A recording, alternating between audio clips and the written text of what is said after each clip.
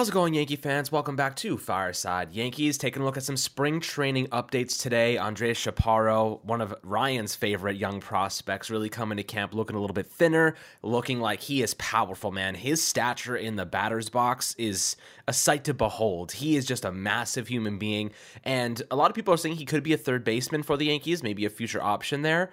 I'd love to get your take on Andres Chaparro, what you think he can do if he can make this 26-man roster. We're going to talk about the early impressions of Anthony Volpe, Oswald Peraza, and a guy like Johnny Brito out of the bullpen who's really looked sharp, and I'm excited to see him. I think he's one of the guys we should keep an eye on during live action tomorrow, 1 p.m.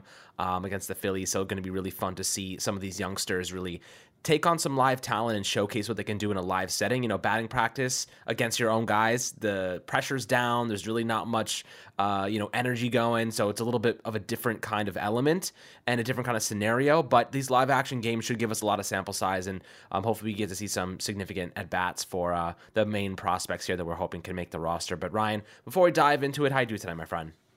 I'm doing great. Looking at Andres Chaparro, you guys mentioned you mentioned just how powerful he is right now. He's someone who's put up monster exit velocities before. We've seen him clock it up to over 112.5 miles an hour. In the Arizona Fall League, apparently he hit a ball 117 miles an hour, but sometimes those exit velocities could be misreads, but he definitely can hit the ball really hard. And a big thing here, and I detailed this a little bit in an article I have coming out probably around the time this video comes out or maybe later.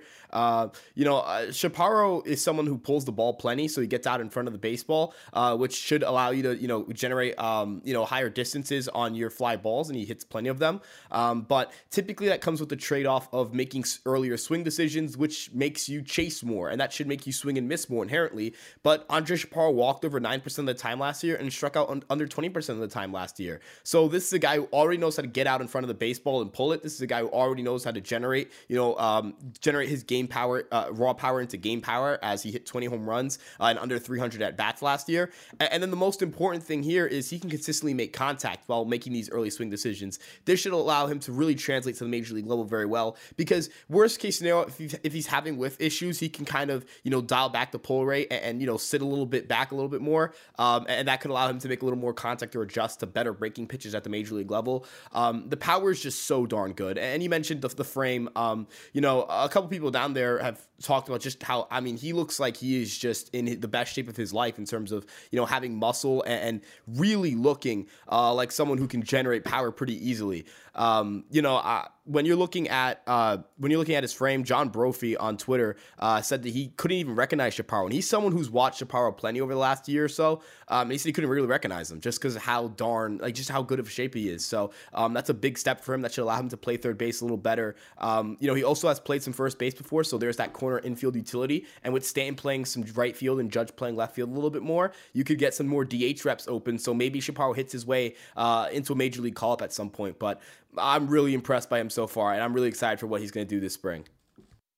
Yeah, he most likely starts in AAA. Obviously, he was with Somerset last year, played 64 games, hit 289 with a 37% on base rate, 19 homers, 52 RBIs. The guy's got ridiculous power. I'd love to see him transition to Scranton this year, see if he can kind of pull an Oswaldo Cabrera and, look good, get called up at some point. If Stanton goes down for any reason, knock on wood, maybe they use him as a DH, as you mentioned. So there's kind of ways the Yankees can get him involved. But looking at Volpe and Peraza, they've been tremendous to start camp. Volpe showcasing that contact hitting quality. He is able to slap the ball every which direction. His entire process, fielding ground balls and, looking like a defensive stud, he's been pretty smooth in that regard as well. Now, Peraza's the Gold Glover here, or at least the Gold Glove quality player at this point in time. Hopefully he wins a Gold Glove in 2023, but I'll tell you this right now.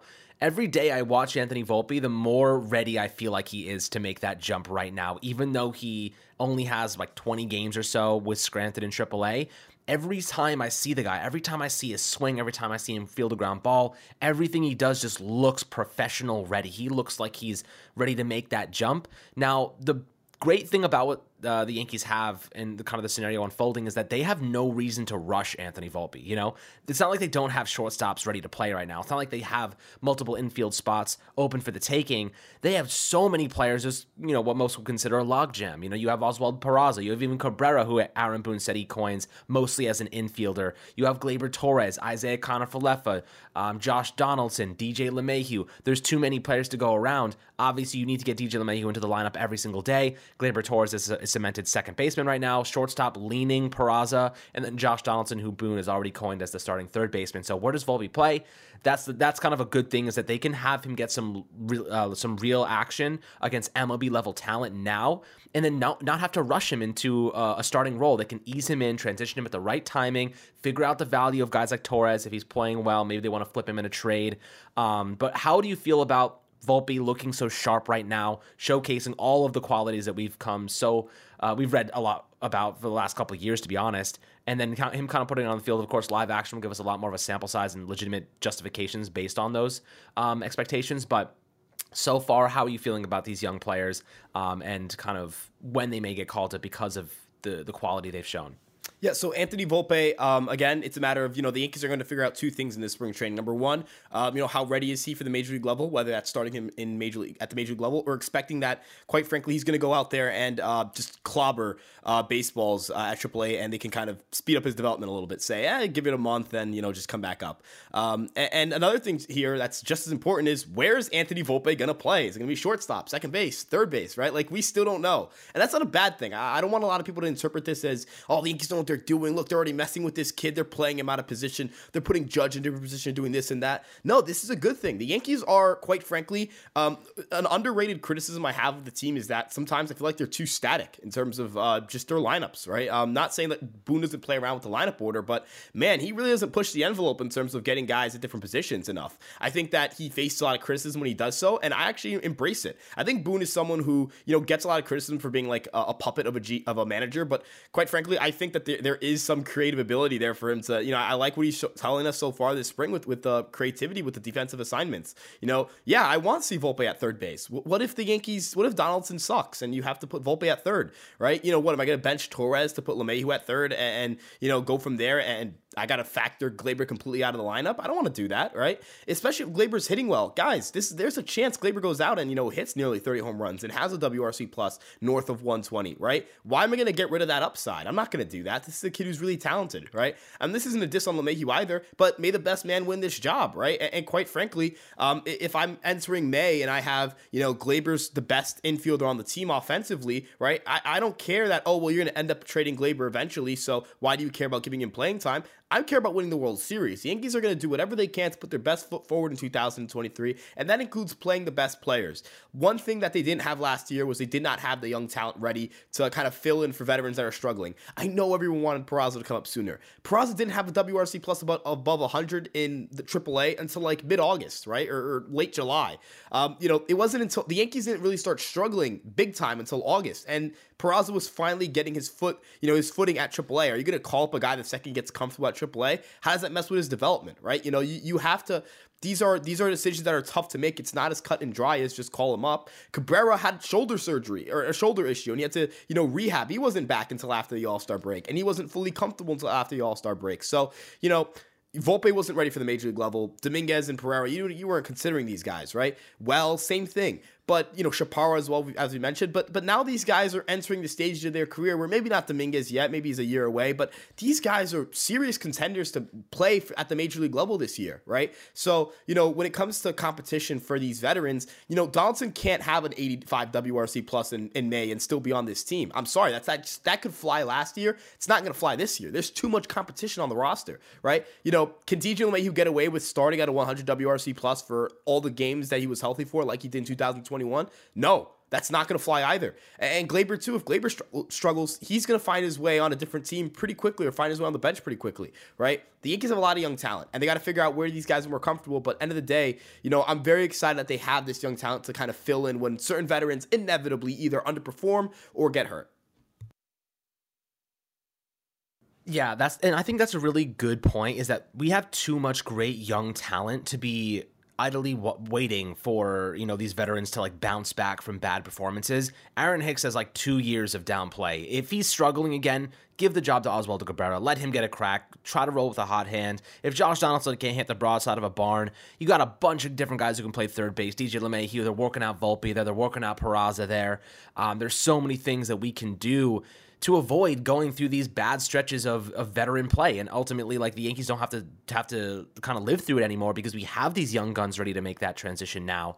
Peraza, you saw the home run yesterday, Ryan. I think you posted it on the socials. He absolutely freaking murdered that baseball, and he walked away like it was nothing. Underrated power. His pull power is pretty solid. He's got great defensive traits. We already know he has a Gold Glove level glove.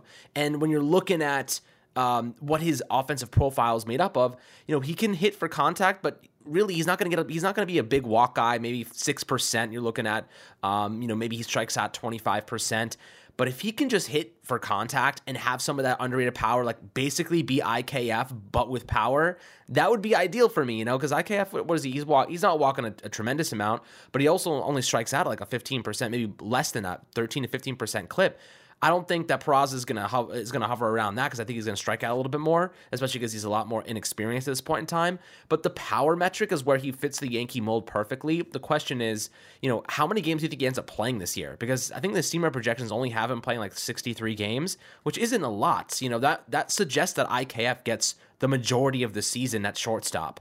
Do you think that that's realistic? Do you think that Peraza probably gets somewhere in like the 100+ range, where I think he could probably hit double-digit home runs and serve a pretty good factor on the offensive side too? Yeah, so the way I view it is not Aaron Judge. Oswald Peraza is the starting shortstop. I hope Aaron Judge is in the starting lineup. I imagine he's starting. But Oswald Peraza is probably the starter. I don't see IKF taking his job unless Peraza were to get hurt. Ultimately, that's why IKF is still here in my eyes, because there's that factor of, you got to have insurance in case something happens to Peraza in spring. But once the Yankees get past spring, IKF's need they may not need him as much. So, I think they're going to keep him around at least for a little bit in spring at this point. But, looking at Peraza, as you mentioned, the power's underrated, man. I mean, last year he topped out at like 109.6 miles an hour at AAA, or 109.7, which is above average for max exit velocity. But, the year before that, he's reached exit velocities north of 110 miles an hour, right? Like, this is a dude with some really good power. And you mentioned yesterday, I mean, he absolutely demolished that baseball. That was a really, really, really positive sign. Quite frankly, if Oswald Peraza can give you, 130 games, 140 games of elite defense, good base running, which he's done his whole career, which not even just good, excellent. He's been an excellent base runner. And gives you a 95 to 100 WRC plus. That's a 3 to 3.5 WAR player. You just want that WRC plus to improve throughout the season, right? You want, obviously, I don't know if he starts out strong or starts out slow, because last year started out strong. So a little bit like not sure what that number looks like, but there is that inevitable slowdown. You know what I mean? That it happens to our rookies where they just struggle for a little bit, right? Even Aaron Judge. I would say Aaron Judge probably had the best rookie season for any guy in really recent memory, outside of maybe Mike Trout in his rookie year. And he had that stretch where he was just awful, right? That happens to rookies. So end of the day, Peraza, I think, is the starter. I think Steamer's low in his games played because, as you mentioned, IKF is still on the roster. So, they don't really have the same adjustments for playing times that we have. Like, we can kind of assume, or we kind of know that Peraza is going to be a starter. This happens with relievers too. They'll have guys, project to pitch 50 innings that aren't really a lock to make the roster. But end of the day, man, Peraza is really, really, really darn good. I think he's a really talented player. And I think a lot of Yankee fans are going to be upset if he's a league average hitter. But I quite frankly would say if he's a league average hitter, he's going to be a really good shortstop at the major league level because of the other things he does very well.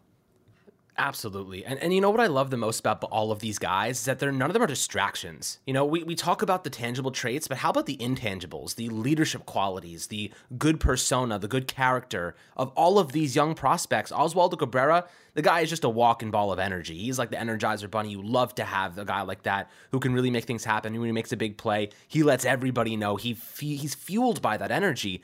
Oswald Peraza, same thing. He's calm, he's cool, he's collective, he's doing his job, he's doing what he's got to do to make this roster. Anthony Volpe, you might not find a more confident guy than that. And the reason he is confident is because he puts in the time. Anthony Volpe is great, not because he is physically gifted. It's because the guy has worked day and night for his entire life for this opportunity, And not to say the other guys haven't, but Anthony Volpe was born and bred to do this. You know what I mean? Like he's like one of those like show dogs. Like he is supposed to be, this is what he's supposed to be. And it's finally coming to fruition. We're finally seeing all of those tools right in front of us, because I know a lot of people aren't watching the Somerset games or the Scranton games, and we're not seeing it in live action. But now spring training, all eyes are on these guys. We have firsthand access to it, and it's really fun to kind of see all of these tools right in front of us where we can digest it and say, this guy's a freaking stud. So I'm excited, guys. I know you guys are. We'd love to hear perspectives on guys like Andres Chaparro,